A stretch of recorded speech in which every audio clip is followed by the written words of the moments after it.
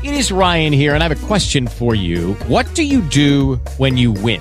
Like, are you a fist pumper, a woohooer, a hand clapper, a high fiver? I kind of like the high five, but if you want to hone in on those winning moves, check out Chumba Casino. At ChumbaCasino.com, choose from hundreds of social casino-style games for your chance to redeem serious cash prizes. There are new game releases weekly, plus free daily bonuses. So don't wait. Start having the most fun ever at ChumbaCasino.com. No purchase necessary. VGW. Void where prohibited by law. See terms and conditions. 18 plus.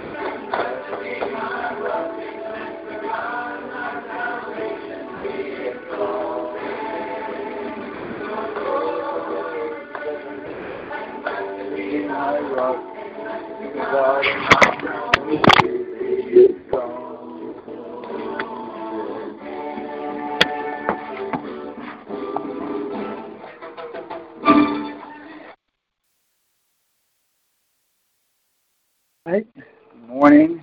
Good evening, everybody. Happy Pentecost. Woohoo! Let's hear something. Come on, people. Wake up. Woohoo! Woo! Praise Jesus. What about praise Jesus? Praise Jesus. There you go. That's better. Praise.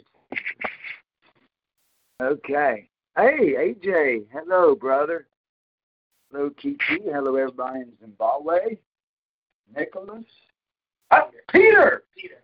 Slap me silly. I get it right. Praise the Lord Jesus. Let somebody say, Amen. Amen. Praise the Lord. Let's go in prayer.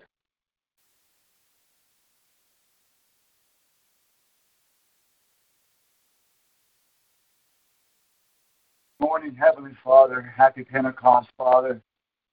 Praise your holy name of Jesus Christ. Heavenly Father, we do pray, Lord, that you have been enjoying your day of Pentecost in heaven and across the world, in Zimbabwe and Australia and Korea. And your day is just starting here in America. Praise your holy name. Thank you, Father, for getting us up today, giving us energy and strength. Thank you for opportunity, Lord, to lift your name on high. Praise you, Father. Praise you. Thank you, Father, for a new day and a new week, and for this special high holy day. Praise your holy name, Jesus. Heavenly Father, thank you, Lord, for this revelation that we are about to receive. I ask, Lord, Heavenly Father, your special anointing. Please put your words in my mouth. Please help me to flow your spirit and your words. Father, please anoint everything I say so that it be your words and not mine. Please anoint the hearts and the ears, souls, to receive your word. May people believe the truth, and may we let go of all the deceptions and things that we have falsely assumed. May the truth now be exalted for the glory of the Father in Jesus' holy name. Father, this service is yours. In Jesus we pray. Amen. Praise the Lord. Praise Jesus. Praise Jesus. Amen. Well, it is Pentecost. So let's start in Acts chapter 2. Amen. When you think of Pentecost, I think of Acts chapter 2. Amen. Acts chapter 2.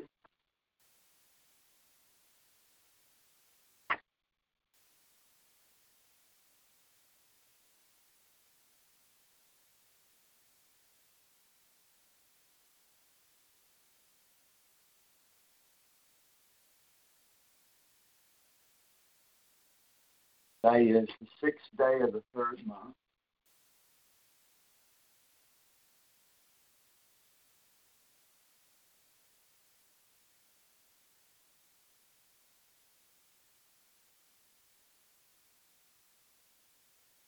Shout out to Brother Russell as well. I see he's tuned in. It's good to see him joining us this morning on this holy day of Pentecost.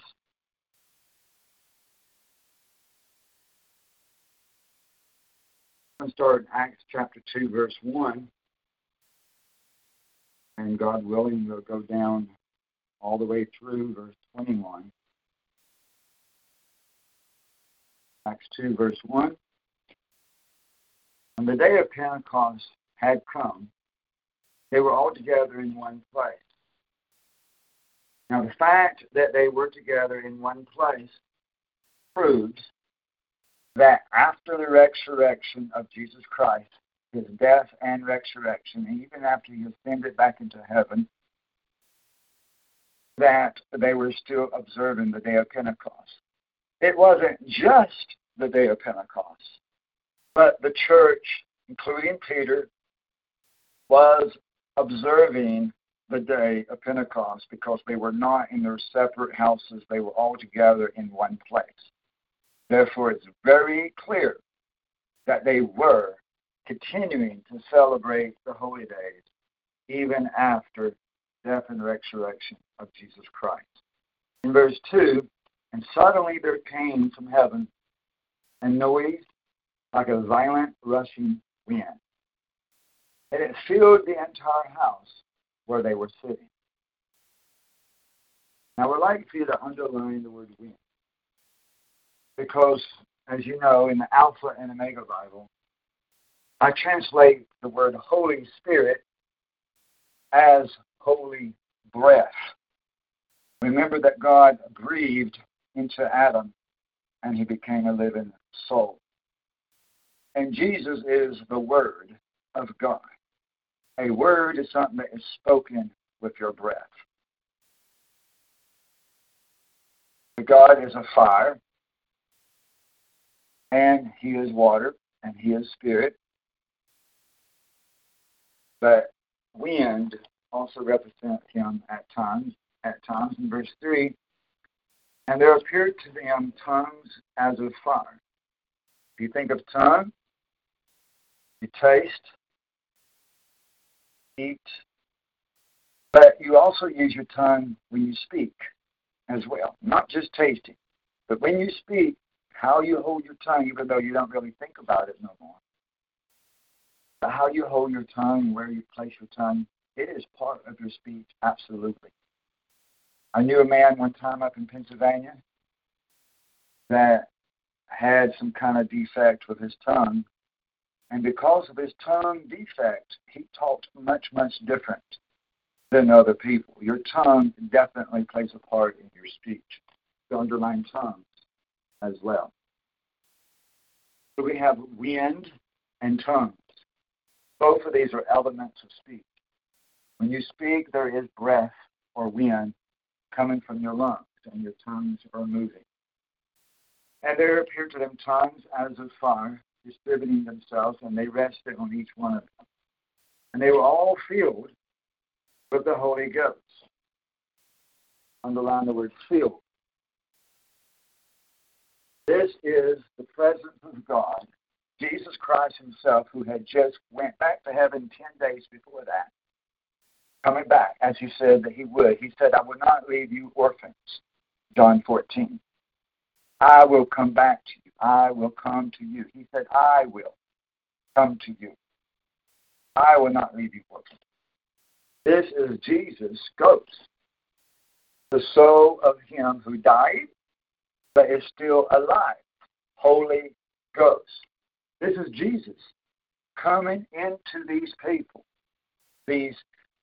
who were keeping the holy days.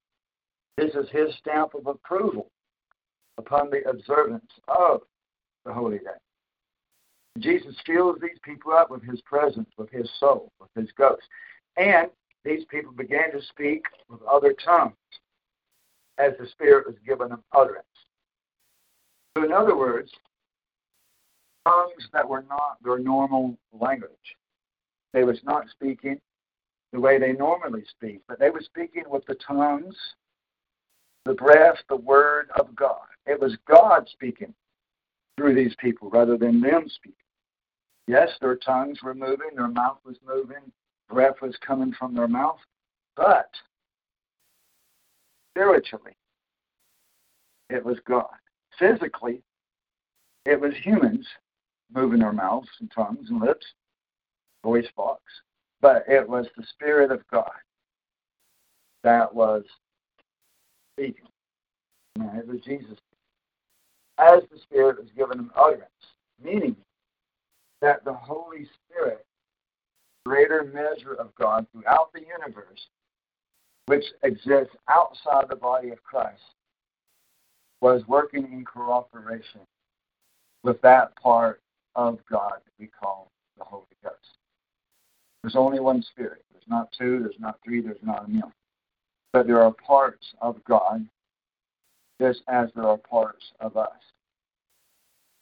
Holy Ghost is the part of the soul that died and rose again. Here's the Spirit working with the Ghost, these two parts of himself. Verse 5, at that time, they were staying in Jerusalem, devout male Jews from every nation under heaven. And when this sound occurred, the crowd came together and were bewildered because each one of them was hearing them speak in his own language. So a man from Ethiopia would have been able to hear the Ethiopian language, even though these people did not know the Ethiopian language. And he was speaking, God was speaking, Jesus was speaking, all the different languages in each person's different languages, each person individual. There was no interpretation.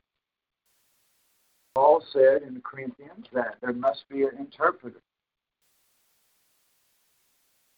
But there are exceptions to almost everything. Why would you need an interpreter if the person is already understanding? In that case, you would not need an interpreter. There was not an interpreter present here in Acts chapter 2. You would not find the word interpreter or interpretation or any form of that word anywhere. Actually, anywhere in the whole book of Acts. And yet the book of Acts, you have more people speaking in tongues than any other book of the Bible. But yet there was never interpreted anywhere in the book of Acts, ever. So Paul, when he's speaking in Corinthians about a need of interpreter, you have to understand that he said that to a particular congregation in the town of Corinth in that day, in that time, 2,000 years ago, that was having a problem with too many people talking at the same time. Too many people causing confusion. Not enough order. The pastor not maintaining enough order during services. That was the situation that Paul was addressing. We cannot apply that situation to every congregation, in every generation, in every town. The people have got to stop saying that there must always be an interpreter. There never was an interpreter in the whole book of Acts. But they needed one for the church at Corinth. Paul was not writing to the entire church of every town when he wrote that. He was writing specifically to that church of Corinth. We have to understand the context of all of his writings, of any of the scriptures. Who is it speaking to? Amen. But here the people understood in their own language, each one. A man from Egypt would have heard in the Egyptian tongue. And a man from Sudan would have heard in the Sudanese tongue, whatever you would call it. So, verse 7, and they were amazed and astonished, saying, why are not all these who are speaking Galileans? And how is it that we each hear in our own language to which we were born? And the Parthians and the Medes and the Elamites, residents of Macedonia and Judea and Cappadocia, paupers in Asia, whatever the name of that town is, Phrygia and Pamphylia, Egypt, and the district of Libya around Cyrene, and visitors from Rome, would hear in Greek. Both Jews and New Gentile converts, Cretans and Arabs, would have heard it in Arabian type of tongue. We hear them in our own languages, speaking of the mighty words of Theos.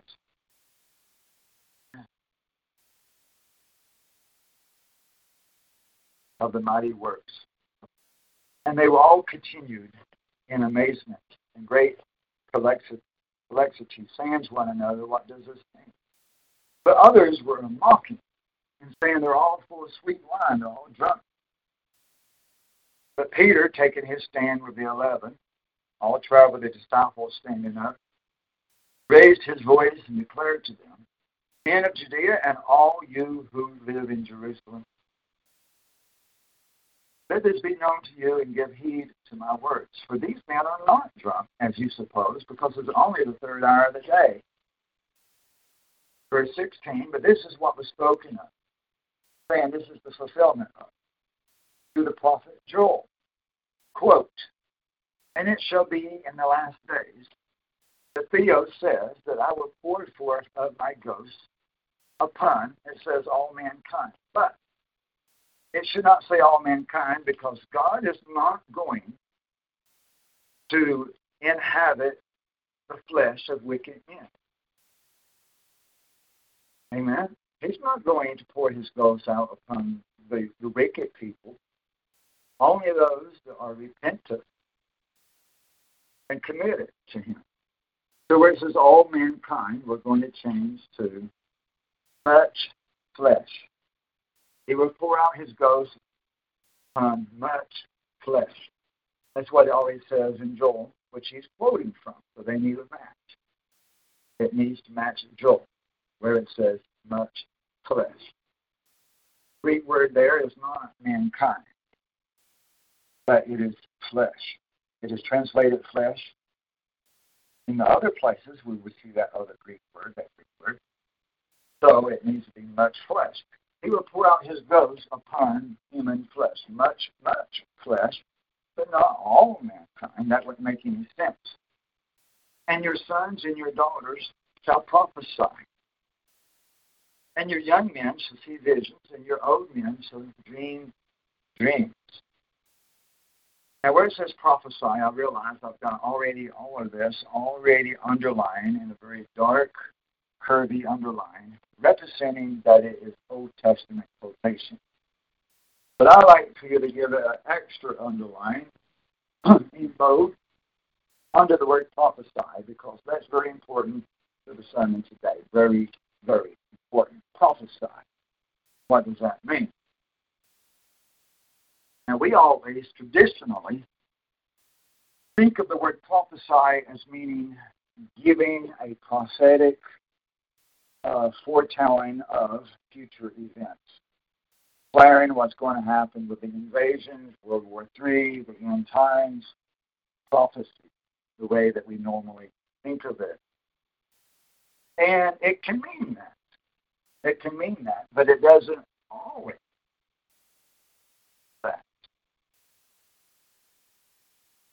I will pour out my ghost upon much flesh. Your sons and daughters shall prophesy. Young men shall see visions, your old men shall dream dreams. Verse 18, even on my bondservants, both men and women, I will in those days pour forth of my ghost, and they shall prophesy. Again, he says it twice, so it's pretty important. And I will grant wonders in the sky above, and signs on the earth below, blood and fire and vapor of smoke. And the sun would be turned into darkness, and the moon into blood, as far as appearance, before the great and glorious day of the Lord shall come. In other words, before Jesus actually comes, we must see these heavenly signs of the sun and the moon becoming red and dark. And verse 21, and it shall be that many who call on the name of the Lord will be saved. Most translations say everyone that calls on the name of the Lord shall be saved, but that would go contrary to the verse that says that many shall say to me in that day, Lord, Lord, and I will say unto them, I never knew you. Depart from me, you workers of iniquity. So no, just calling on the name of the Lord in the end time is not enough. So it will not be everyone that calls on the name of the Lord. That wouldn't make any sense. Because there's a lot of lost people that call on the name of the Lord all the time. But many people who call on the name of the Lord will be saved. Many people will be. There is going to be what we call a revival. There will be. But when?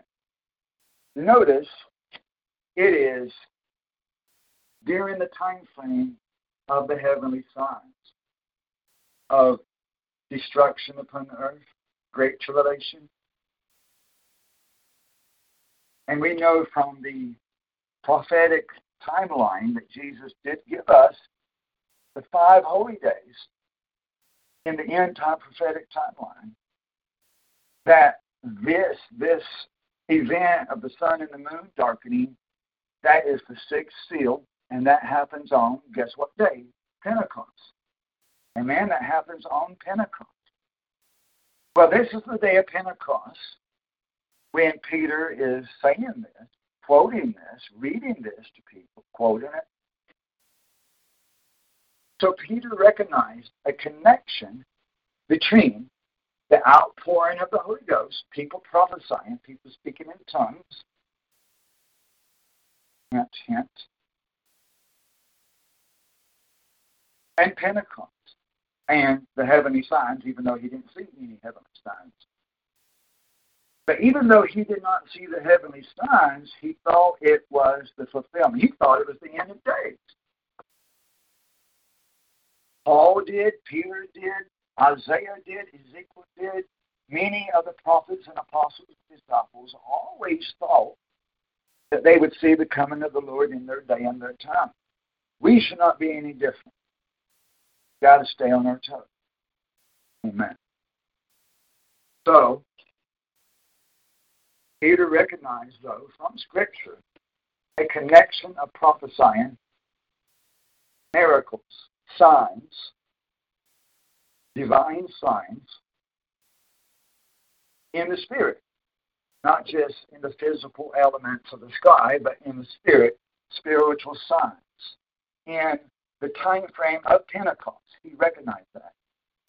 And when is the revival going to come? Many people pray and ask and so-called prophesy a revival this month, this year, next year, which is foolishness and ignorance and vain, hopeful thinking. Normally, it would be good to be hopeful thinking, but not if it's reality. I mean, not if it's not reality. Amen. People must be careful about what they predict. People have this problem all across the world, but especially in Africa, where in Africa they're listening to and watching a lot of so-called prophets, false prophets that come from Africa that are on TV and on the radio, and they're all the time blessing people and saying, this nation in Africa is going to have a great revival, and the world's going to have a great revival this year, next year, thus saith the Lord. And it's always words, or most of the time, words of blessing and prosperity. It's going to get better, it's going to get better, it's going to get better. They say this all the time because people in Africa need encouragement. People in Africa are very oppressed financially, physically, very desperate situations all the time, always in the dry desert valley, rarely up on a prosperous mountaintop. So the false preachers, the false prophets in Africa and around the world, they know that these African people, and even Americans and Koreans, people everywhere, like to hear a good word. And they tickle the ear, what people want to hear. And people heap unto themselves teachers of what they want to hear that would tickle the ear, that would make them feel good, be positive. Motivational speakers. And that's all they are, is motivational speakers, not true prophets. Amen. So you have to be very, very careful not to be speaking forth false declarations of blessings. That the church is going to grow, that there's going to be revival, that it's going to happen right away, it's going to happen soon. There is going to be an increase in this ministry, absolutely, soon. We're seeing it already. This church, this ministry, this congregation all around the world is growing. But I wouldn't call it revival. And I wouldn't say large numbers. Not until we get into the tribulation and see destruction and chastisement from the Lord. Then people will start repenting, and it's only in the final year of the Great Tribulation, in that prophetic timeline, on the day of Pentecost, of 1 year before Jesus comes, on the day of Pentecost, that we're going to see the true fulfillment of this verse, which is being quoted in Joel 2. Amen. So we must understand the timeline as well. Amen. Now, if anybody's not yet read that timeline and studied it yet, please see that article at isawthelightministries.com/dates, dates, dates.html, dates.html. Or just look in the search box. There's a box on the bottom of every page on the website where you can type in words that you're looking for. And type in dates, 5 prophetic holy days, or something like that, end time prophetic timeline, 5 holy days, end time timeline. Something to that effect, and it will very easily show you, give you a link to it. You'll find it in that search box. Now, most people assume, we all assume, we have all assumed, every one of us have assumed that this was the first time that anybody spoke in other tongues.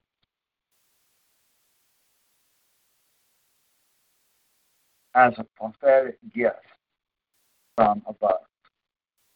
That's what we're taught in websites, churches, books, preachers, where we have been taught and we have assumed both that this was the first time people spoke in tongues.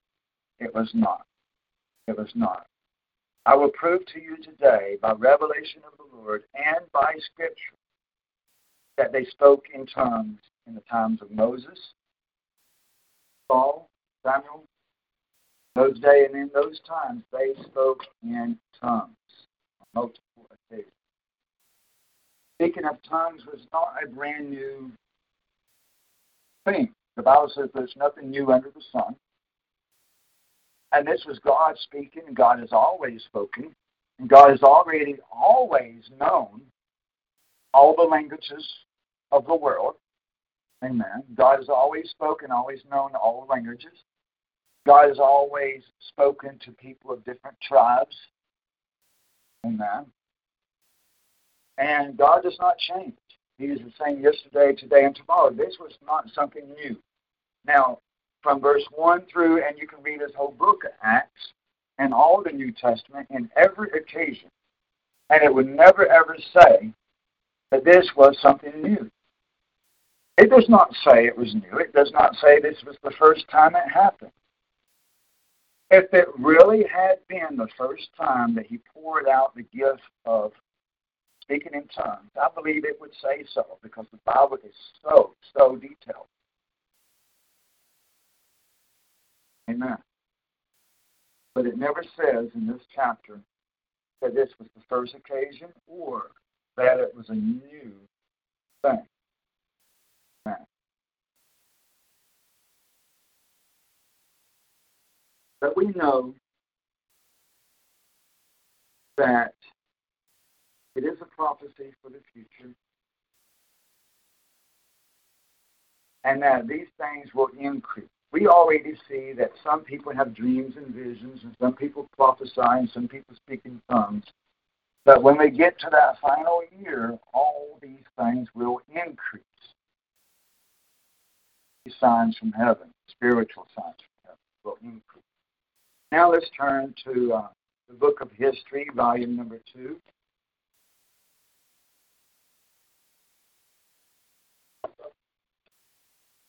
One Samuel 10. Good old Samuel. He was a great man of God, a great prophet of the Lord. Amen. 1 Samuel 10.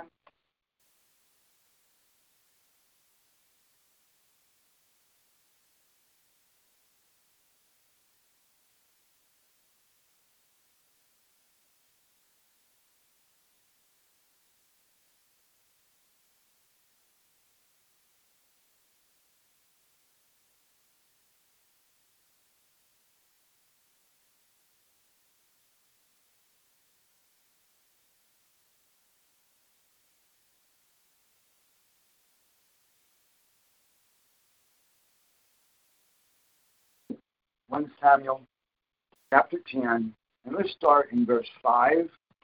God willing, we'll go from verse 5 through verse 13. 1 Samuel 10, verse 5, down We'll go all the way down to verse 13. Verse 5, it says, praise the Lord Jesus, it says, and afterward you shall go to the hill of Theos, where is the encampment of the Philistines. And there is this person called Nashbib. If you take out the I, it would be New American Standard Bible, NASB, but has the letter I in there, though. There is Nashbib, the Philistine. And it shall come to pass, when you shall have entered into the city, that you shall meet a band of prophets coming down from the Bama, and before them will be lutes, a musical instrument, and a drum, and a pipe, and a harp, and they'll be speaking divine words. Now, in the footnote there in the Alpha Mega Bible, I have already the footnote that says, possibly worshiping or speaking in unknown tongues.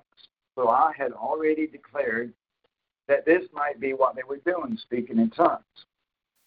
And now I am 100% for sure that this was what they were doing. What does it mean, speaking divine words? Now, most translations would say prophesying. They were prophesying. Again, we saw that word prophesy 2 times in Joel 2, quoted in Acts 2. What does prophesy mean? We think of it as always, always, always, without exception, declaring the future. Now, as we continue to read, notice how it never says that they declared the future. Think about it. Ezekiel, Jeremiah's, Daniel, the book of Revelation. Any time that people declared the future, it tells you what they declared. It always tells you they said a such and such of a nation will invade. This will happen, that will happen. They actually declare the prophecy.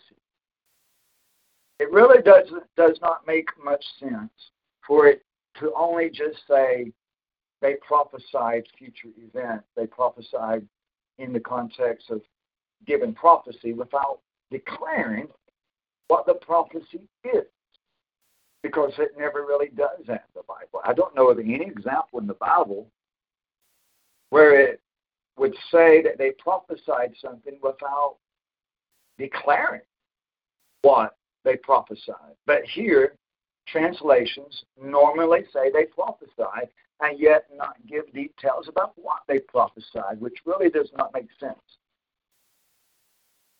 So the word prophesy is one of those words that have changed meanings and evolved over time.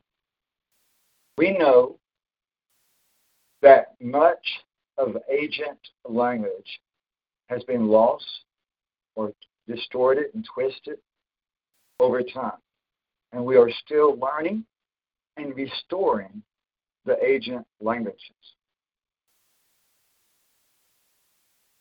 So this speaking divine words is a better translation rather than just prophesying, because if we keep the word prophesying like other translations do, then we misunderstand.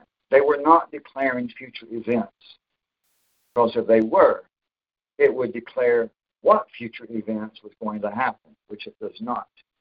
So this speaking divine words is the correct translation, but we're going to add, what we're going to do is we're going to mark out the part of the footnote that says possibly worshiping or. So we're going to mark out that part of the footnote that says possibly worshiping or. And we're going to keep the footnote that says speaking in unknown tongues. It's already translated correctly in the Alpha and Omega Bible. They were speaking divine words.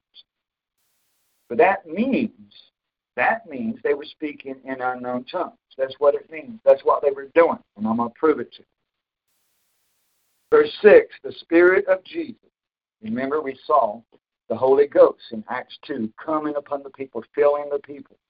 Verse 6, the Spirit of Jesus shall come upon you. That's what happened in Acts 2. That is what's prophesied for the Pentecost 1 year before Jesus comes back. The Spirit of Jesus will come upon you, and you shall speak divine words with them, and shall be turned into another man. That's more. That's different than just declaring divine words. Speaking future dates and future events. Amen. Becoming another man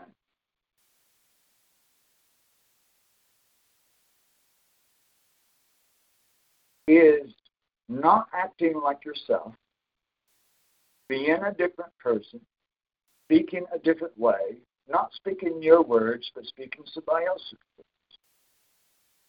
Amen? So it is declared here that Saul would see this band, this worship band of prophets, worshiping the Lord, playing music, much different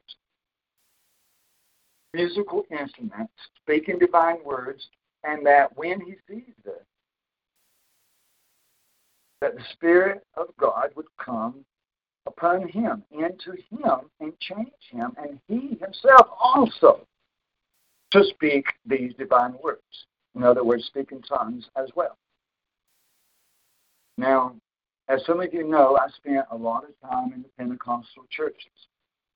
I never did join them. I never was baptized by them. I also attended with Baptist churches and Worldwide Church of God and different denominations and churches, different groups of different doctrines and different ways of worship services and so forth. So I have some experience about how different churches believe and how different churches perform their worship service.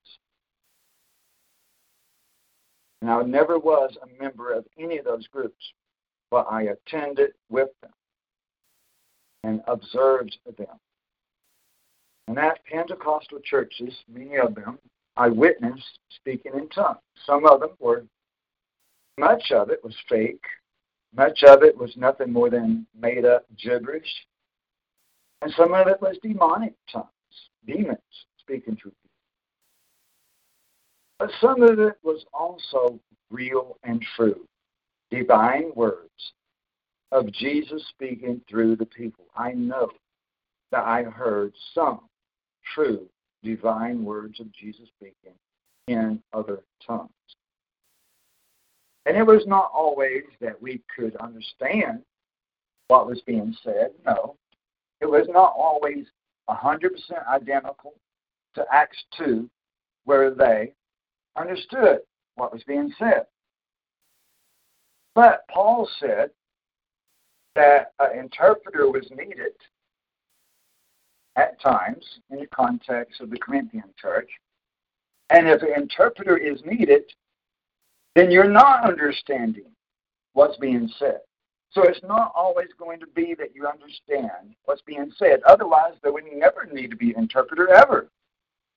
The very need for interpreter in some churches, in some congregations, in some contexts, the very need of an interpreter tells you that you're not always going to understand what is being said.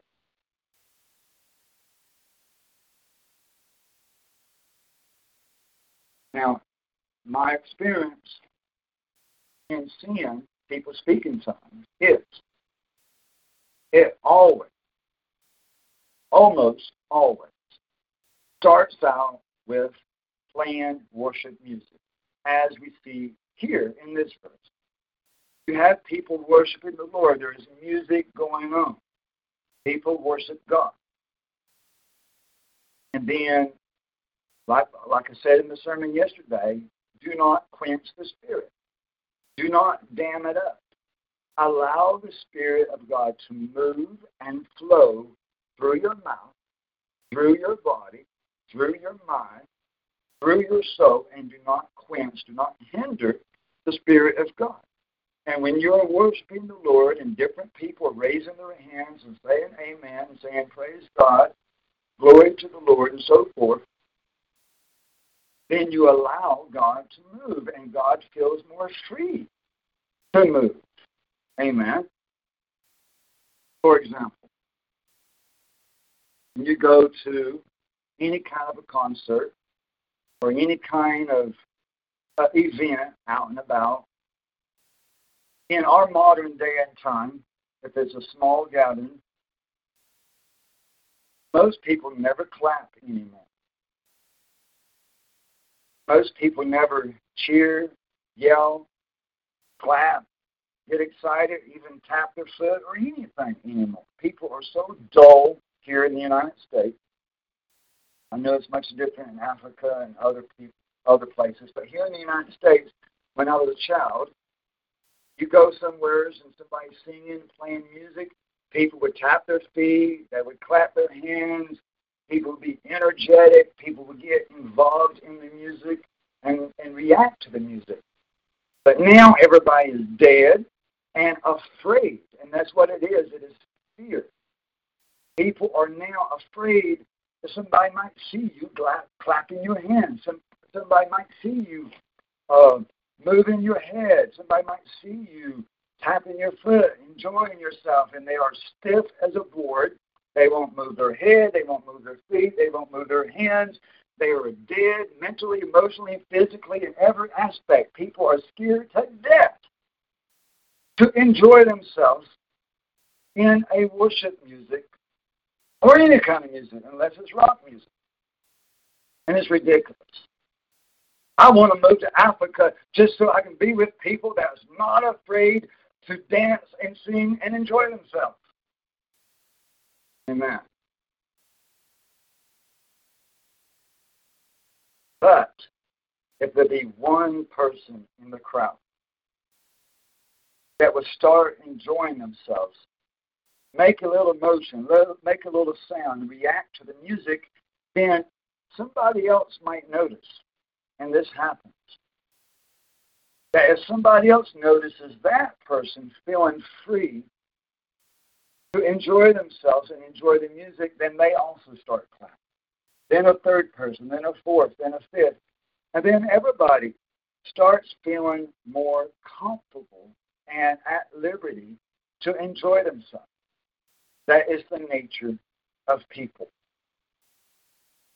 And the same is true not only out there in the world, but inside a worship service building, a church building, that if one person would just be unhindered and allow the Spirit to move and allow themselves the liberty to worship freely without fear, not worrying about what the other person thinks, what the other person sees, it catches on. And what they say in the Pentecostal church, and is very true, is that if you allow a little fire catch on within yourself, you allow the Spirit of God to move within yourself, that fire will catch on to somebody else.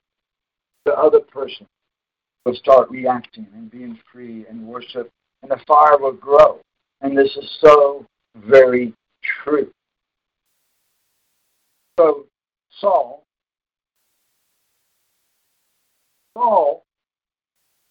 or it was prophesied that it would happen, that he would see the people worshiping, that he would hear the music, and the other people would already be on fire for the Lord. The other people would already be speaking in tongues, speaking divine words, and him too then would catch on fire, that him too would also have the same reaction. That he would start speaking divine words, speaking in tongues as well, and be turned into another man, not acting himself, not acting as he normally acts, but would start acting different. Verse 7. And it shall come to pass when these signs, underlying signs, remember in the book of Acts and Joel, we see that there will be signs in the end times, including people having dreams and visions and prophecy, as well as the sun and the moon. So here is signs. It shall come to pass when these signs shall come upon you. Come upon you.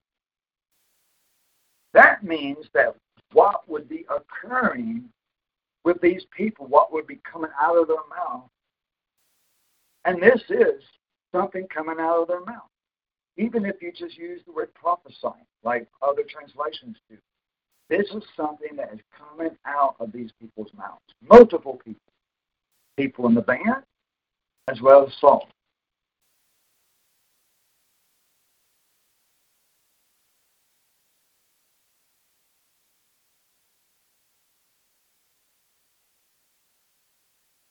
And it's not just one person speaking. It says at the end of verse 5 that they will be speaking divine words. And then verse 7 and verse 6 that you also will speak divine words. So it's multiple people, even like we saw in Acts 2, multiple people moving their mouths, speaking divine words. Speaking in tongues is divine words. You can't get more divine. Speaking in tongues is speaking divine words. Amen. And it's a sign. Now we're going to pause right there. Keep a bookmark. Put a bookmark right there. And we're going to look at two other verses, and we'll come back to that. We'll come back to that. Keep a bookmark there. Let's go to the book of Psalms, chapter 22.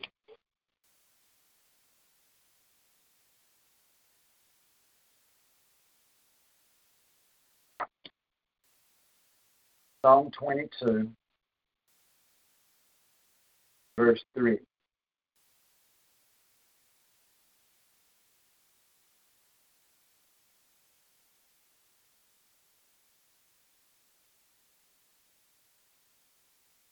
Psalm 22, verse 3 says, "Yet you dwell in holy, the praise of Jezreel." The footnote says this is a direct and accurate literal translation. The meaning is that he dwells in our praises and in holy temples of flesh. He is also the praise of Jezreel. So it has multiple meanings. This is word by word what it says in the Greek Septuagint when you look at the Greek words. Yet you dwell in holy, the praise of Jezreel. You can read that back and forth different ways. He dwells in holy, or holiness. He dwells in us when we're holy. He dwells in our holy temple. And he dwells in the praises of Jezreel. He dwells in our praises. When we praise, when we worship, when we sing, he comes to us. He comes upon us. He jumps inside of us when we are worshiping and praising him. We hug him, he hugs us back. And he dwells in holy. He is the praise of Jezreel. He is the praise of Israel. So there's many different ways that you can read that. And however you read it is all true. All those different statements, true. And he does inhabit our praise. And that's how it is most often rendered and understood, is that he inhabits our praise. There is power in worship.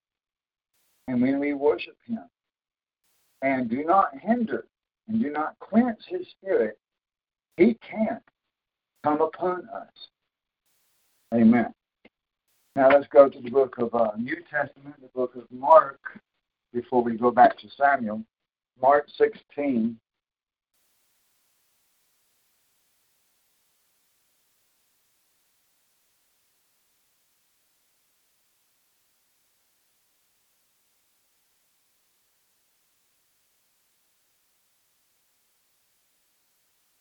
Mark 16. And let's go down to verse 17. Mark 16, verse 7.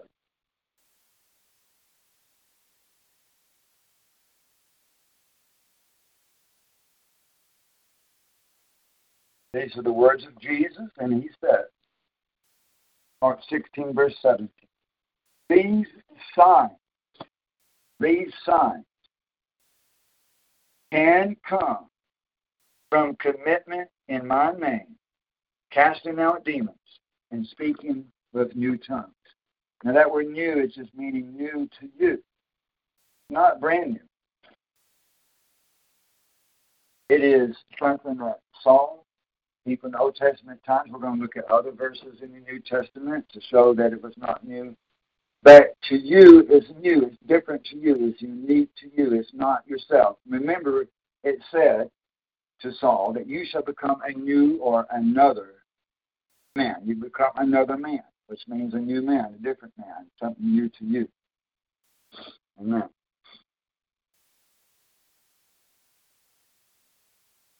So it's a sign. Speaking in tongues is a sign. It is a sign that God is present.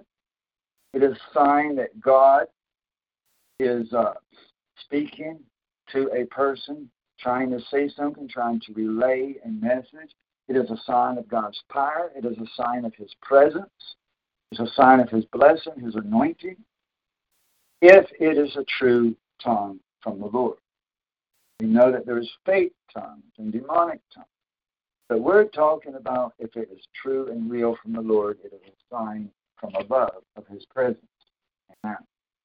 Also, the picking up of serpents and drinking deadly poison, that it won't harm them, won't hurt them, laying on the sick, and they shall recover. These are different signs that do follow true worshipers, people that really and truly follow and worship the Lord. These are things that might occur among the congregation. God did tell Moses to pick up the serpent. We cannot say that that is always demonic. We cannot say that that's always testing the Lord and tempting the Lord. Remember what I said in the sermon yesterday, do not hinder and do not limit the Lord, what the Lord wants to do. If the Lord wants to speak to a donkey, let him speak to a donkey. If he wants to call a woman minister, let him call a woman minister.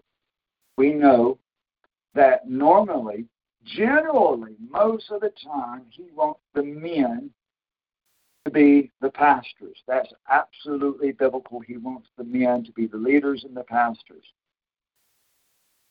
But I would not be here today. I would not be here today. Where I am, spiritually with the Lord, as an apostle, as a prophet, as a pastor, if it wasn't for a woman leader that led me 2 years when I first got truly saved, I needed that woman minister, the pastor's wife,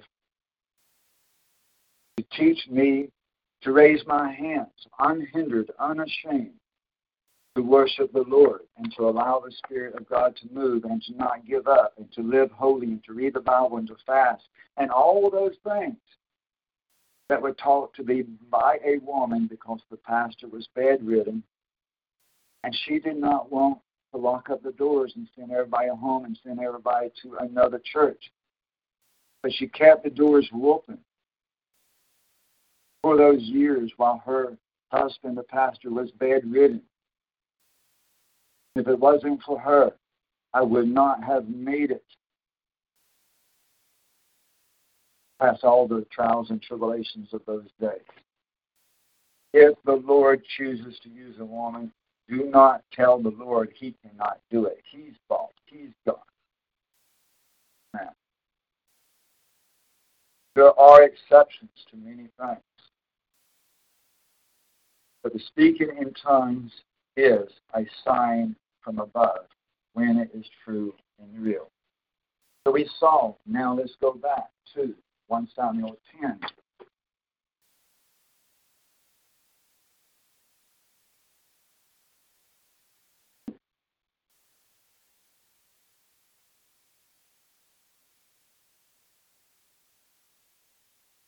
1 Samuel 10, verse 7. And it shall come to pass when these signs shall come upon you. So we do see in Mark 16 that speaking in tongues is a sign that can come upon people. We saw it in Joel and Acts, that speaking in tongues is God coming in and filling up the people, and it is a sign. Now we're going to go back to verse 6. I want to point something out to you before I forget. Verse 6, the Spirit of Jesus shall come. That word come, I'm going to change to leap, shall leap upon you. Mark out the word come and replace it with the word leap. Looked up the Greek word there, and it is leap. The Spirit of Jesus shall leap upon you. It is a quickening. It is a fast, quick motion. He jumps into the person.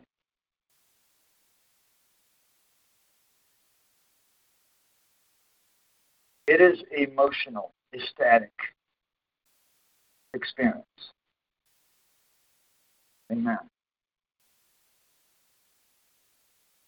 The Spirit of Jesus shall leap upon you. Speak divine words with them. And shall be turned into another man. And shall come to pass when these signs shall come upon you. Then shall you do whatever your hand shall find, because Theos is with you. So it is the presence of the Lord. Verse 8, and you shall go down in front of Gilgal, and behold, I shall come to you to offer a whole burnt offering and peace offering. 7 days shall you wait until I shall come to you, and I will make known to you what you shall do. And it shall come to pass when he turned his back, and it came to pass when he turned his back to depart from Samuel, that Theos gave him another heart. And all these signs came to pass in that day. Now we know that the presence of the Holy Ghost is said to give people another heart.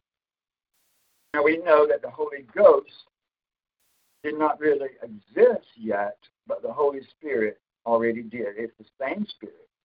But the Holy Ghost means the soul of Jesus after he died. He came back to life. It is a part of God. But that part of God and the rest of him is all the same. He is one Spirit. And he changes hearts once he comes upon somebody. And all these signs came to pass on that day, verse 10. And he came there to the hill, and behold, a band of prophets opposite to him, and the Spirit of Theos came upon him. In this case, the word came is a different Greek word, and this time we're going to change the word came to the word sprung. Sprung. It's not the same word as leaped. It has the same meaning as far as leaping, but it also has another meaning. And that other meaning is a bubbling up of water or spirit, and as a spring, like a hot spring or a water spring coming up out of the ground.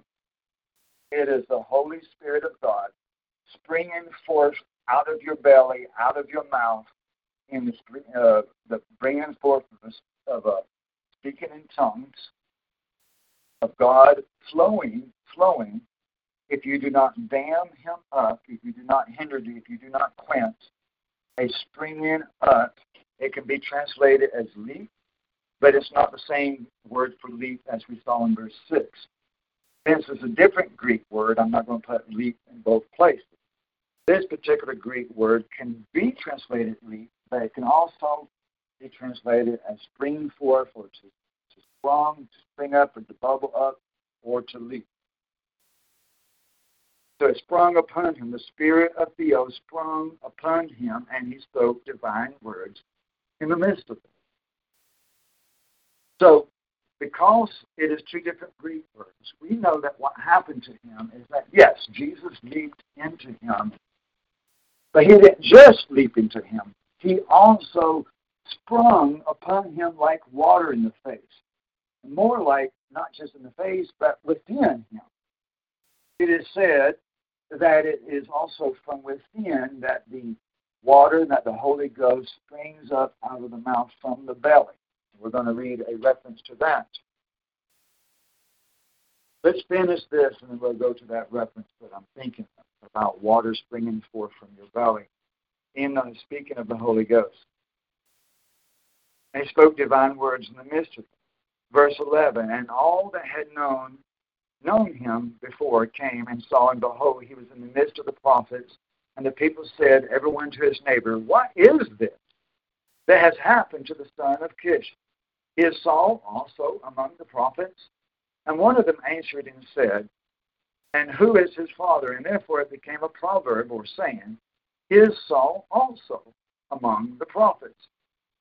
Verse 13, and he ceased speaking divine words and came to the hill. So we're going to keep it as far as right now. We're going to keep all the places where it says speaking divine words, but we're just going to add in parentheses after that, in each case, speaking in tongues. At least for now, that's what we're going to do. Now, again, in each one of these places where it says speaking divine words, normally most translations would say prophesy. Let's think about the word prophesy for a minute. It is prophesy. Prophesy. That means prophet speech. Prophet speech. Speaking forth as a prophet. What does that mean? What does it mean to speak as a prophet? It means to speak the words of God. A prophet is a man that speaks God's words. God says to the man, thus say this, and he repeats the words of God. God says, Russia and China will invade the United States, and the man relays the message. A prophet just relays the words of the Lord and the things that the Lord teaches. So we traditionally think of a prophet as a man that is declaring the future because the Lord has shown him this in a dream or a vision, or in tongues, or by reading the Bible and God has revealed the meaning of the Scriptures to him, or has spoken in his mind or heart, or whatever, however way the Lord has taught him or shown him or directed him in that teaching. And thus saith the Lord. It is no different than speaking in tongues, because speaking in tongues is the voice of the Lord speaking through the mouth of a man. It's the same thing. That is why it is the word prophesy. But I'm not going to use the word prophesy here because when we think of prophesy, we think of declaring the future, and that's not what was occurring. Because if that is what was occurring, it would have said they declared that this nation would invade this nation, so forth, and that's not what was declared. And all the other times when they declared the future about prophetic events, you don't see the Spirit of God leaping into the person. You don't see that happening in Daniel, Ezekiel, Jeremiah. So that's not what's declaring here. That's not what's happening. But rather it's God speaking.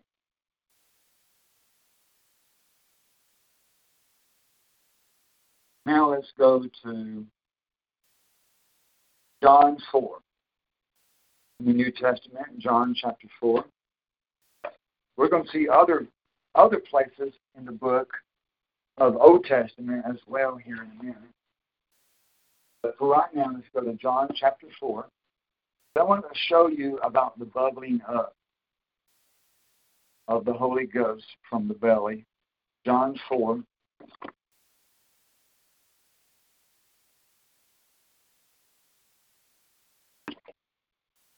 And I don't know that it's going to say from the belly here, but somewhere I'm going to have to find that one today.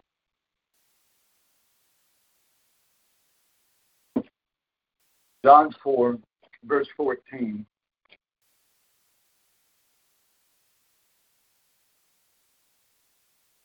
Let's go back a few verses here.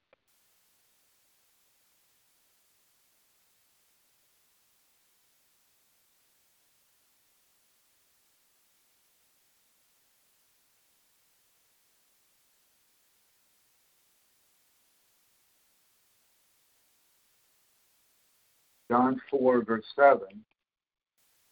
There came a woman of Samaria to draw water, but Jesus said to her, "Give me a drink." For his disciples had gone away into the city to buy food.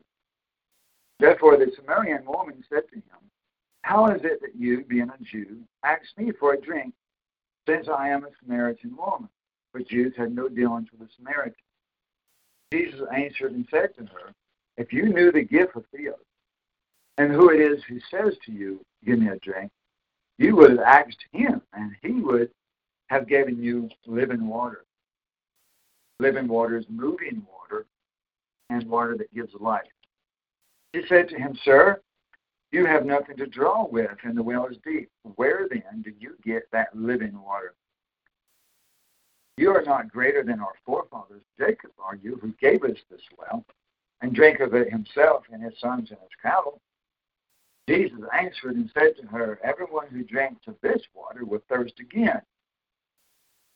But whoever drinks of the water that I will give him shall never thirst. For the water that I will give him will become in him, inside him, a well of water springing up to eternal life." Underline the word springing up. That is the same Greek word that we found in Samuel, 1 Samuel 10, concerning that he sprung upon him. So it is the same word as a water spring. And this water spring of eternal life is within the person, and it's coming up. Now, if it's coming up, then it is from the belly. It wouldn't be from the legs. That wouldn't make no sense. Where does water go? If you drink water, it's coming from the belly. And the context is here is drinking water. That is the context here is drinking water. You got to have the water inside you before it can come up from you, from your mouth. The water is in the belly, and it comes up from the mouth, the living water, the living word. The living word comes out the mouth. And it's bringing up to eternal life. He sprung upon him.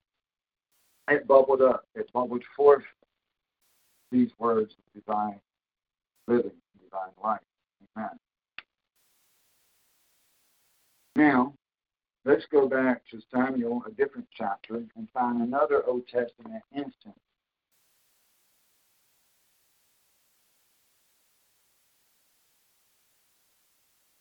One Samuel 19. 1 Samuel 19.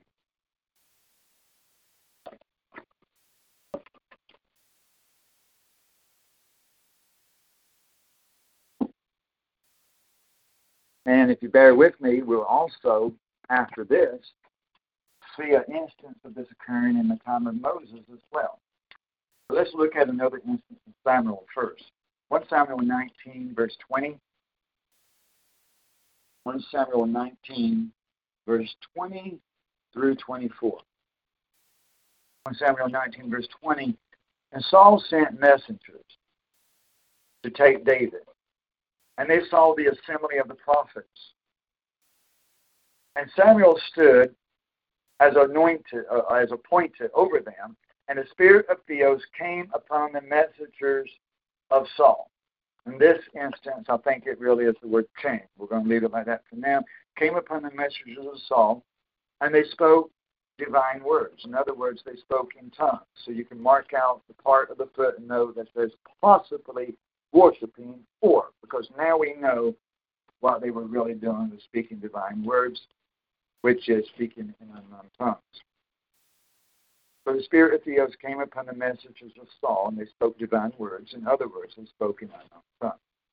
Verse 21, and it came, and it was told Saul, and he sent other messengers, and they also spoke divine words.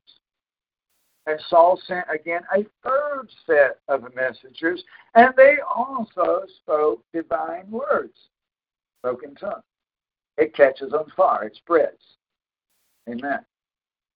So, this is not declaring the future. Because declaring the future wouldn't make any sense in this chapter. It wouldn't make any sense. They declared the future, and they sent another group, and they declared the future too, and they sent other messengers, and they declared the future too. Really doesn't make any sense at all. But speaking in tongues, how one person starts, and then another person starts, and then another person starts, that's reality. That is how it works, and it does make sense. And these are people that are speaking for something. Something's coming out of their mouth. And it's because of the presence of God coming upon these people.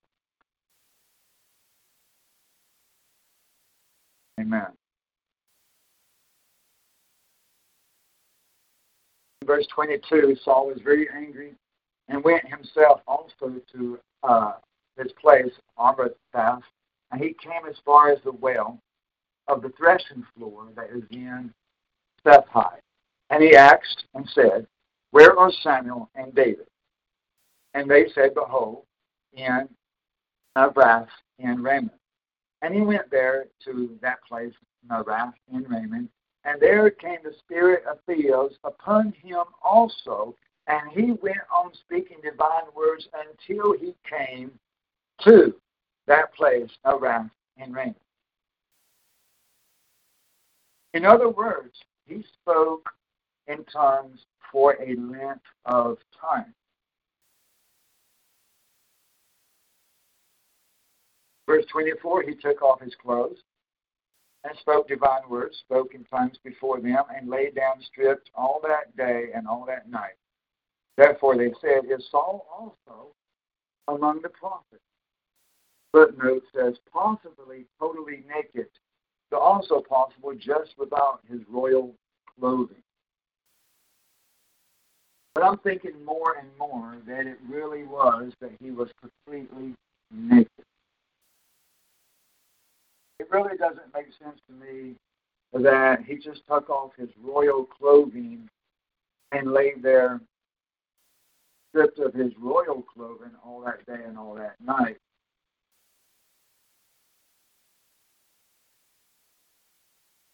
But notice here also that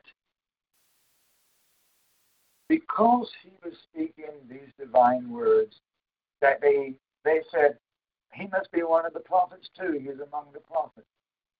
So this was something that in that day and in that time, in Old Testament times, it was seen as something that was more specific for only a certain group of people. The prophets. Not everybody would do it. And even in this day and time, not really everybody. Not really everybody speaking in tongues. And we do not have to be speaking in tongues. We do not have to be speaking in tongues. There is nothing in the Bible that says that you must speak in tongues. In fact, Paul said that we do not all speak in tongues.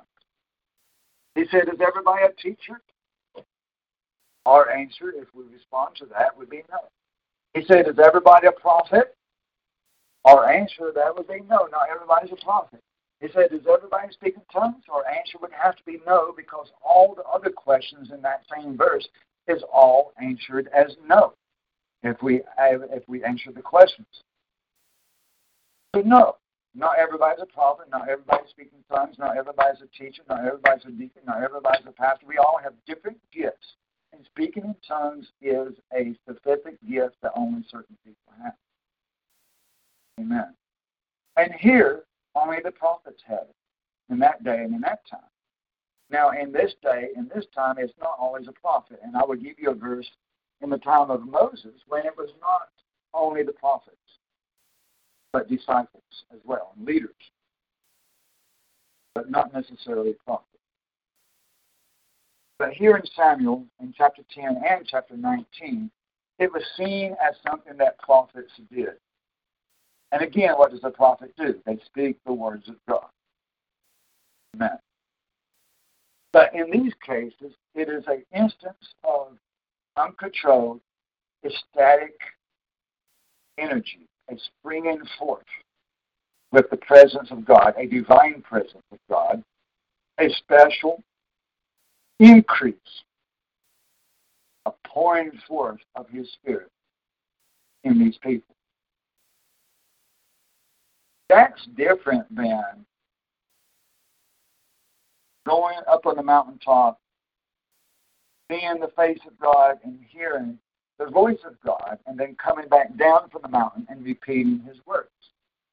Or seeing a vision or a dream and then repeating what you saw. Or reading the scriptures and giving divine understanding and then repeat what you learned. So it's different.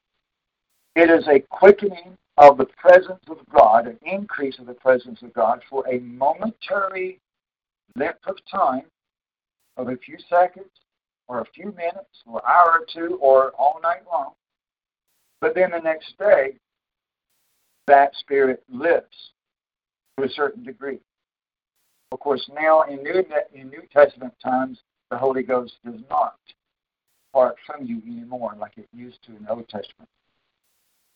But nevertheless, even in our day and our time, the Holy Ghost would lift to some degree.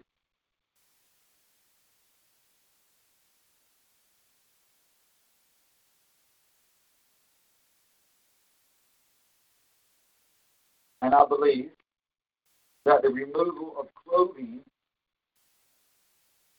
represents the letting go of hindrance, letting go of obstacles that hinder us in our worship, letting go of materialism, letting go of legalism and things that hinder us. It is a representation of being closer to God, the way that God made us, without the new materialistic legalism and man-made religion that is forced upon us. I do believe that praying in the nude brings you closer to God. I do believe that listening to the Lord while you are in your bathing suit that God gave you at birth is a way of reaching the Lord unhindered. And that we came into this world with nothing and we leave out of this world with nothing. Amen. Now let's go to the book of Numbers in the book of Law. And we're going to read about during the time of Moses. Numbers 11.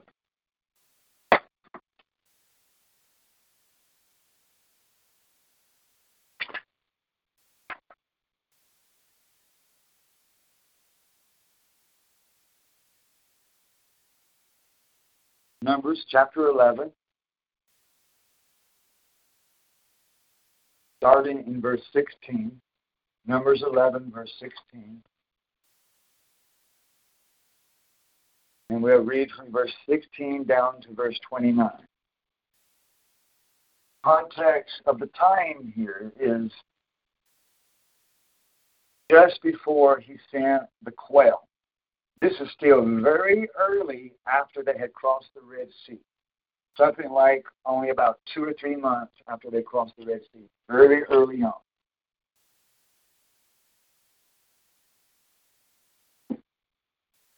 Numbers 11, verse 16. And Jesus said to Moses,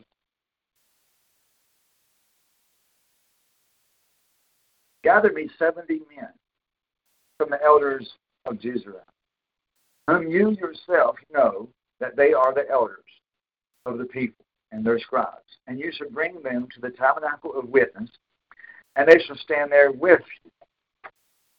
These are the appointment of elders, 70 elders, disciples that would assist Moses as leaders of the people in order to help him out, since prophets and apostles do have great responsibility and much work to do.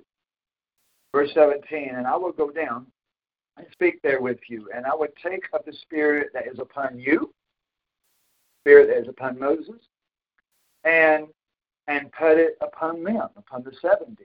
And they shall bear together with you the burden of the people, and you shall not bear it alone. But what's going to happen is these 70 men, leaders, would receive the Spirit of God. That the Spirit of God shall come upon them. Amen. And verse 18, and to the people they shall say, you shall say to the people, purify yourselves for the next day, and you shall eat flesh.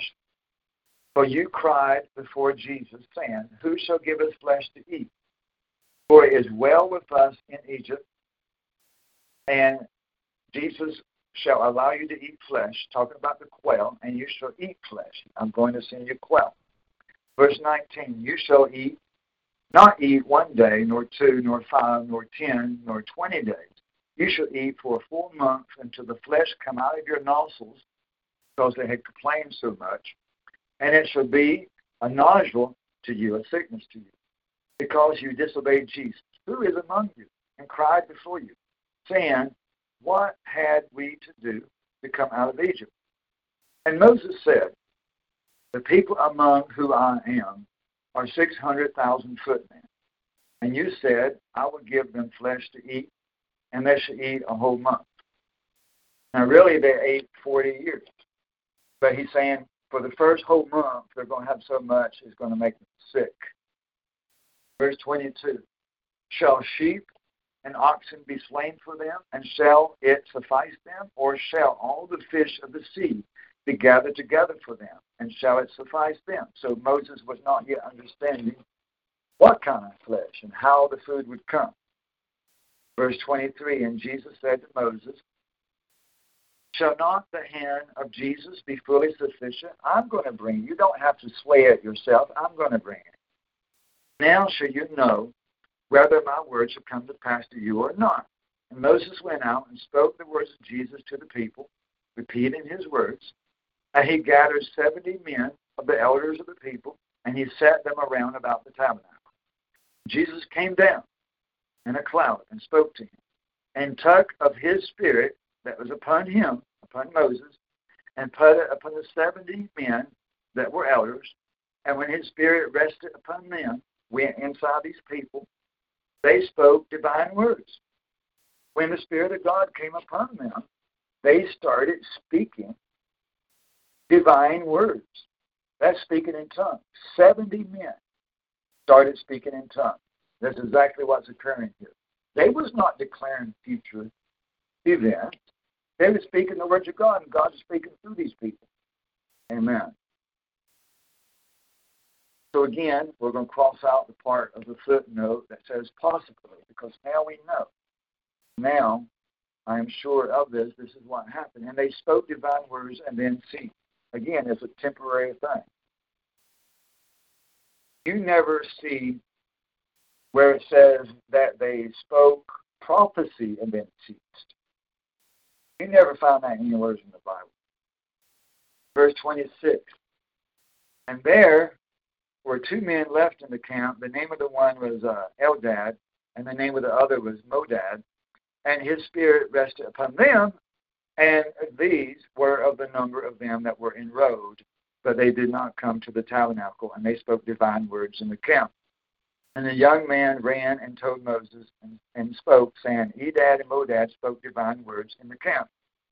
And Jehoshua, the son of Nun, who attended on Moses, or assisted Moses, the chosen one, said, my leader, Moses, forbid them.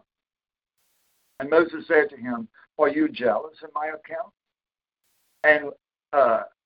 And would, or I would, put there, Robert, I need to put I in there, that I would, that all of Jesus' people were prophets. I would that everybody was prophets. Whenever Jesus shall put his Spirit upon them. And that needs corrected too. Something about that. Verse 29, whenever Jesus put his Spirit upon them. So, the coming of God's presence upon a person, making them speak divine words. That's got to be speaking in tongues. Amen? I'm sure everybody agrees with that now that they have read all these verses. Amen? It is very clear that that is what is going on. But many times it takes time for us to accept a revelation. Sometimes it really takes days, weeks, months, or years for us to finally say, yeah, absolutely, that is what it was. Because we have been so brainwashed to think that speaking in tongues was a brand new development, that God had somehow came up with a brand new ideal of something, a new gift out of the blue from nowhere in the Acts chapter 2, which doesn't make any sense. If you think of all the gifts of singing, the gifts of the different offices and stuff, none of this is really new. Amen. None of it is really new. He has always empowered his people with different gifts, always. And none of the gifts are new. They lifted up serpents, Moses' day. People healed the sick. The men of God, the people of God healed the sick, cast out devils and everything. All that already existed. Let's go back to the New Testament. Book of Acts, chapter 19.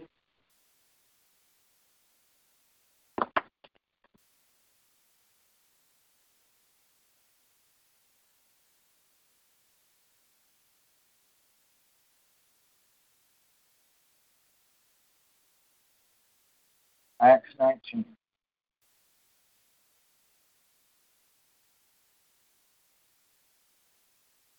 Verses 1 through 7. For people who are just tuning in, we're reading from the translation called the Alpha and Omega Bible, the restoration of the original scriptures. Acts 19, verse 1. It happened that while Apollos, this man called Apollos, was at the town of Corinth, that Paul, passed through the upper country and came to Ephesus and found some disciples. And he said to them, did you receive the Holy Ghost when you believed?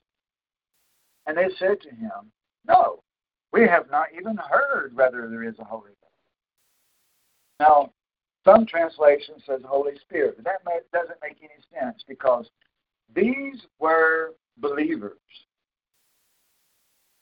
These were believers. It says at the end of verse 1 that he found some disciples. These disciples would be people that believed. He said, did you receive him when you believed? So they had already believed in Jesus. They were already followers of Jesus. So they would have known that there is such a thing as the Holy Spirit. Of course. How can you not believe in the Holy Spirit if you already believe that Jesus is God, that there is a God, that there is a Savior, that there is a Messiah, that his name is Jesus? How can you not know there's a Holy Spirit? So it cannot be Holy Spirit. It has to be Holy Ghost. They did not know that there is a part of God, the soul of him that died and then rose from the dead, that comes back to you and lives inside you and empowers you and gives you gifts and empowerment and strength. Amen. He speaks to you and he speaks to all of us. Got to listen and believe. So we didn't even hear that there was a Holy Ghost. Verse 3, and he said, Paul said to them, into what then were you baptized? And he knew, Paul knew, if you claim to be a follower of Jesus, if you claim to be a disciple, if you claim to be saved, you must have been baptized. Why would he say this? Into whom or what was you baptized? He knew they'd been baptized, because you cannot say that you are a disciple, that you are a believer, that you are a follower of Jesus, and you've not been baptized. So into what was you baptized? And they said, into John's baptism. And Paulo said, John, he baptized with the baptism of repentance, telling the people to believe in him who was coming after him, that is, in Jesus. And when they heard this, they were baptized. Again, in other words, they had already been baptized in John's baptism, which did speak of Jesus and repentance and belief in a God, in the Holy Spirit. But even though John was a true man of God, John the Baptizer was a true man of God, a true prophet of God, and did baptize people and did teach repentance and did teach about Jesus, his baptism wasn't sufficient. We have to be baptized in the ministry and congregation of Jesus, not in the ministry and congregation of John the Baptizer, who was considered as an Old Testament, even though he's in the New Testament, he was considered Old Covenant ministry, because he would have required men to be circumcised. He would have required animal sacrifices. He would have required obedience to all the Old Covenant law until the death of Jesus and resurrection. So you have to be baptized into Jesus in the body and blood.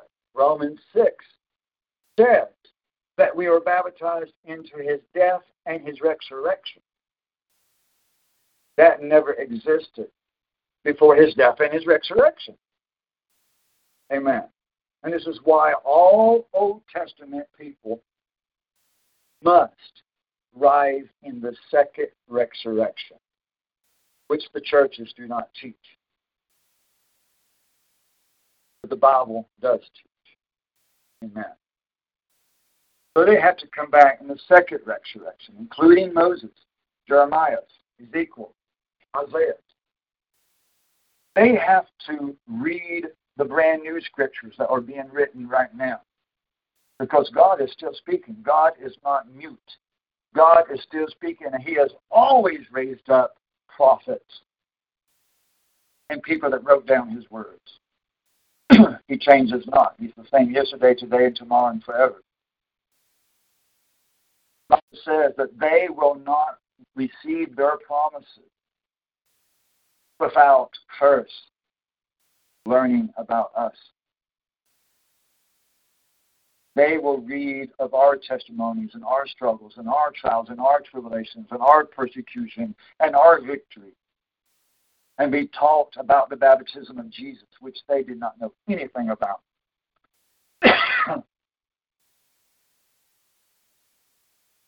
And then they shall be saved by the body and blood of Jesus Christ. The Holy Ghost only came, of Holy Spirit, only came upon them for a short time. And he moved upon them, he led them and directed them. But it was only until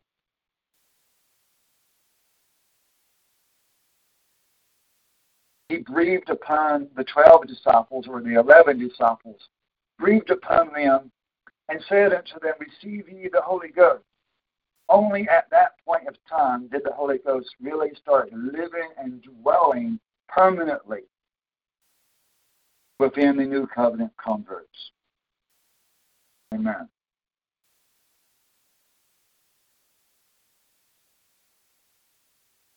Now it says here in verse 5, that they were baptized in the name of the Lord Jesus. Verse 6, and when Apollos had laid his hands upon them, the Holy Ghost came on them, and they spoke in tongues. And it says, and worshipped, and many translations said, and prophesied. So now what we're going to do is we're going to edit this and improve and continue to improve this translation as we continue to get deeper and deeper into the original languages, the oldest scrolls and codexes and so forth. And as we receive more teaching and revelation from the Lord, we'll continue to improve this translation. And so now we're going to cross out the word worshipped, and where it says in the footnote, possibly, we'll cross that out too. And what it's going to say now is, and when Apollos had laid his hands upon them, the Holy Ghost came on them, and they spoke in tongues and spoke divine words.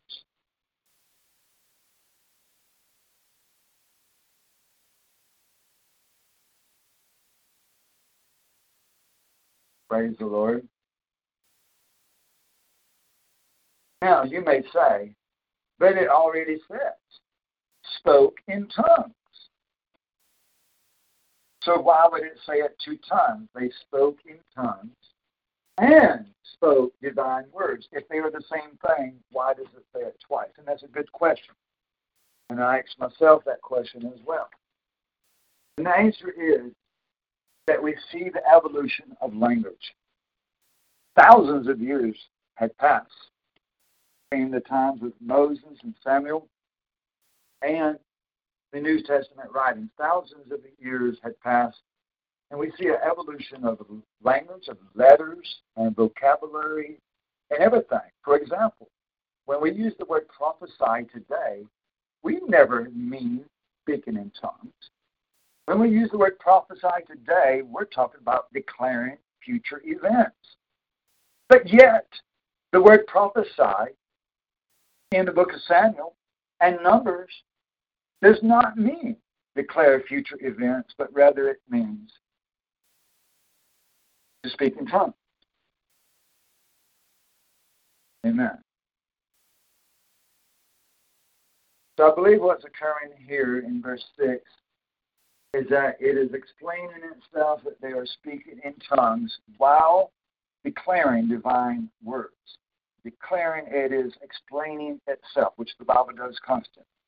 Explaining itself, that it's divine words that they are speaking while they are speaking in tongues. It is interpreting, the Bible is interpreting and explaining itself within the same verse, which it does even in the book of Revelation and throughout Scripture. So it's not contradictory to have it twice if it's explaining itself. Verse 7, there was about 12 men.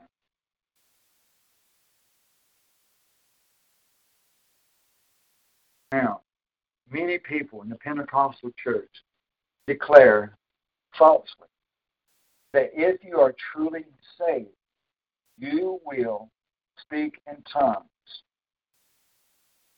But yet the Bible never, ever says that you must speak in tongues as the evidence of salvation. Never says it.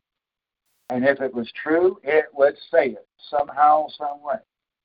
But they point out, but, he got saved here, he received the Holy Ghost, he spoke in tongues. And it says it here, and it says it here, and it says it here. Yes, yes, yes. But there are other times that they got baptized and they got saved and they received the Holy Ghost, and they did not speak in tongues.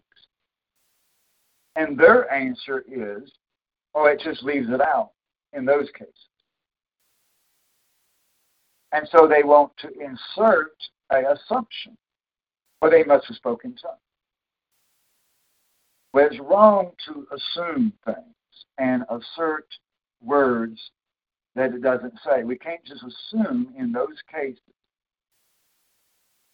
where it does not say they spoke in tongues and assume that they did. That would be wrong to assume things.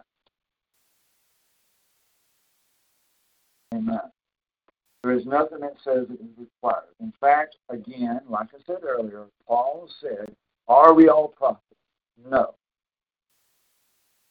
Are we all teachers? Do we all have this gift? Do we all have that gift? Do we all have interpretation of tongues? No.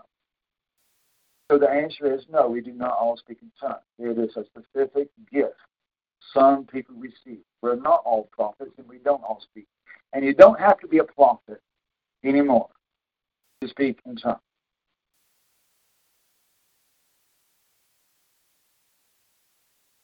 Now let's go to 1 Corinthians 14. We're almost done here.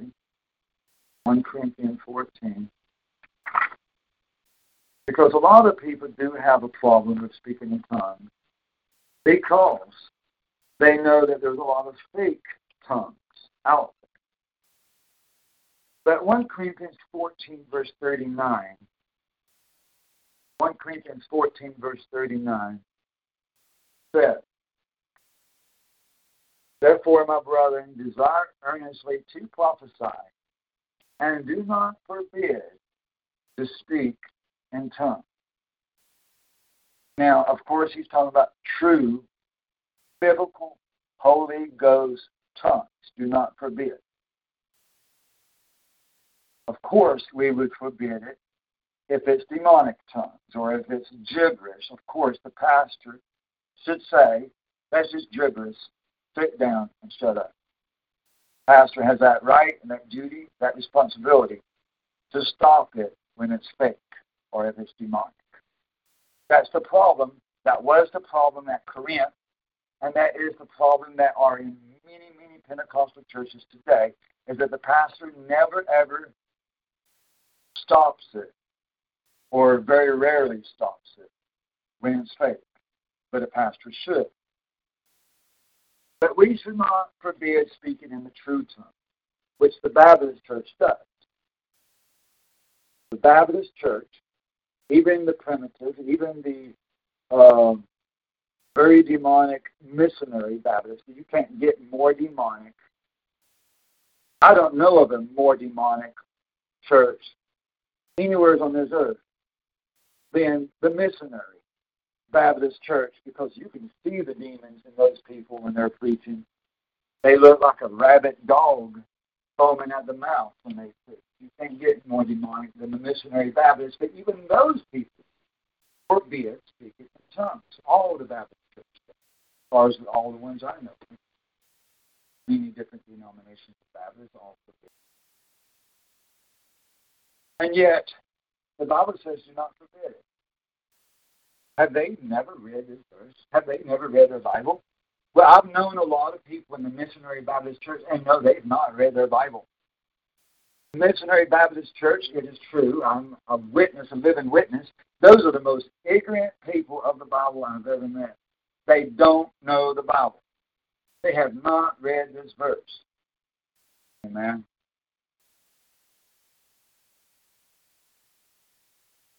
And if they did read it, they wouldn't believe it. So do not forbid speaking in tongues, as long as it's real. And we'll look at one more verse, 1 Thessalonians 5.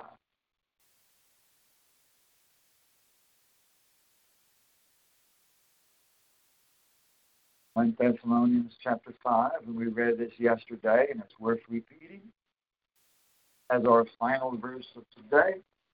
1 Thessalonians 5, verses 19 and 20.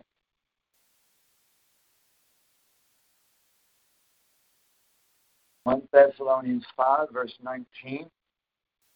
Quench not the Spirit. Amen. Allow the Holy Ghost of Jesus Christ to flow, to bubble up, to spring forth, to leap forth, and to speak. Allow God to speak. Who is going to tell God to not speak? And yet the Baptist church does it all the time. Tells God to not speak. You're not allowed to speak in our congregation. That's what the Baptist church says to God. And the Baptist church forbids, or not forbid, but they restrict baptism, saying it's not required. And the Bible says you must be born again of water and spirit, both. You got to receive the Spirit, but you also got to be immersed in water according to the Bible, according to the very teachings of Jesus and what the disciples did.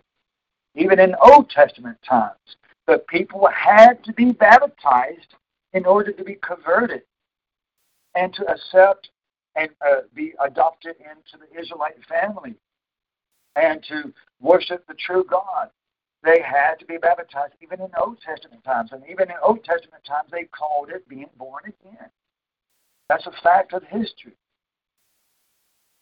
That if you was a Gentile, a heathen, you worship false gods, and you learn of the God of Israel, you wanted to serve the one true God of Israel, you had to be born again. And that's exactly what they called it in Old Testament times. And it was done through being born of spirit and water. Amen. You have to be born again. Jesus said you must be born again. Amen. Quench not the Spirit. Verse 20, despise not prophecy. Don't despise the speaking of divine words. Don't despise it, but embrace it. Covenant. You should covenant it. You should desire it. You should want it. Let's play the musical instrument. And let's sing praises and lift hands and worship God and sing and dance and worship and say amen and say praise the Lord and get excited and allow the Spirit of God to move. And stop being fearful of what people think and what people's going to see. Think of us and exercise the liberty that God gives us to worship Him. He wants us to worship Him. He is worthy of all of our praises and more. We cannot worship Him loud enough or efficiently. We cannot worship Him. Just worship Him. Become a new person. Lose your mind. Lose control of yourself. Stop being hindered in your worship. Lose your thought of where you are and who you are and everything. Stop thinking about him and her and this and that and yourself, and put your mind upon God and be lifted up to heaven. Look at Ephesians says we are seated in heaven. We have to stop thinking so carnally and think spiritually and allow the Spirit and the mind of Christ to rule in our hearts. Amen. If this Church of God worldwide is ever going to cast out demons and heal the sick, we have to first allow the Spirit of God to move. Stop limiting God. Amen. Praise the Lord. Thank you for listening today to the day of Pentecost. Special sermon on this high holy day of Pentecost. Old Testament tongue. People spoke in tongues in the Old Testament, as we read in 1 Samuel 10, 1 Samuel 19, Numbers 11, 3 different places at least in the Old Testament where they did speak divine words after the Spirit of God moved upon them, leaped upon them, and changed them and their actions. They became a different person, speaking forth not their own words, but the words of God in a very ecstatic, uncontrolled, energetic manner. That's exactly what we have witnessed this day in the Holy Bible. Amen. And we're going to witness it more and more and more. We will witness it in this congregation sooner or later when God sends that gift from people of His choosing. Amen. Praise the Lord. And in the final year before His return, it should be greatly increased upon this earth. Many people will be saved in that day and that time of great tribulation.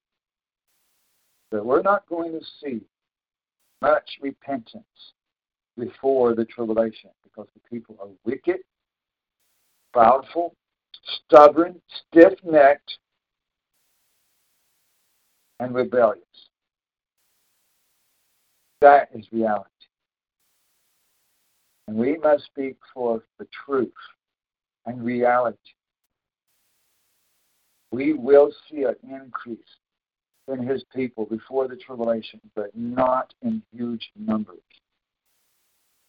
It would take the chastisement of the Lord and great destruction on the earth before people will turn around. And that is the reality of the situation. But there is a great day of Pentecost coming, 1 year before he returns.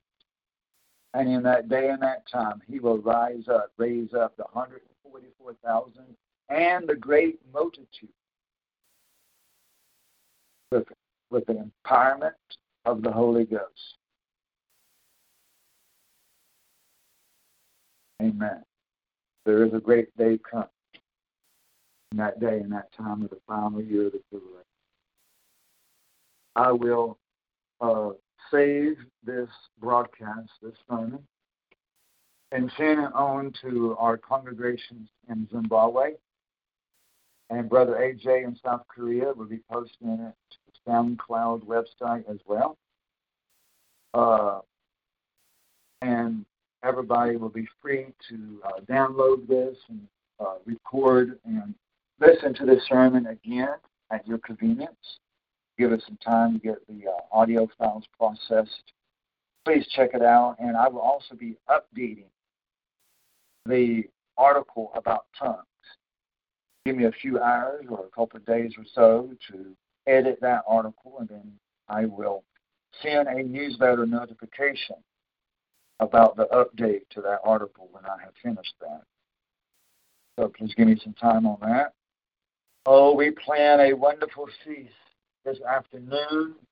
Got a great old big giant pot roast, potatoes and carrots and celery and onions and macaroni and cheese with real cheese. Woo! Bunch of it too, lots of extra cheese, real butter, and some kind of mystery dessert. And all this goodness later this afternoon. We got balloons and streamers throughout the building here because this is a day of rejoicing, a day of thanksgiving, a day of excitement, a day of celebration. We're celebrating the Lord. We are worshiping. Praise his holy name. Oh, praise his holy name. Praise his holy name. Praise the name of Jesus. Praise the name of Jesus. Praise the name of Jesus. Lift your arms up. Worship him. And you feel the presence, or when somebody does it, you do it too, so that it flows. Lift your arms up and let it flow. One person starts clapping, you clap. One person sings, you sing. And let it flow from one person to another so that the fire can spread. Because he is like a fire, and he is awesome and worthy of all of our praise. Amen.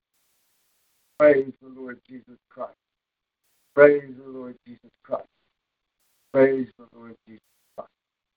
Today, tomorrow, and forever, and without end. Worship him more. Pray more. Be more grateful. Be more rejoicing. Be more positive. And work harder for the Lord. Work harder for the Lord while it is still day, while we still may. In the name of Jesus. Amen.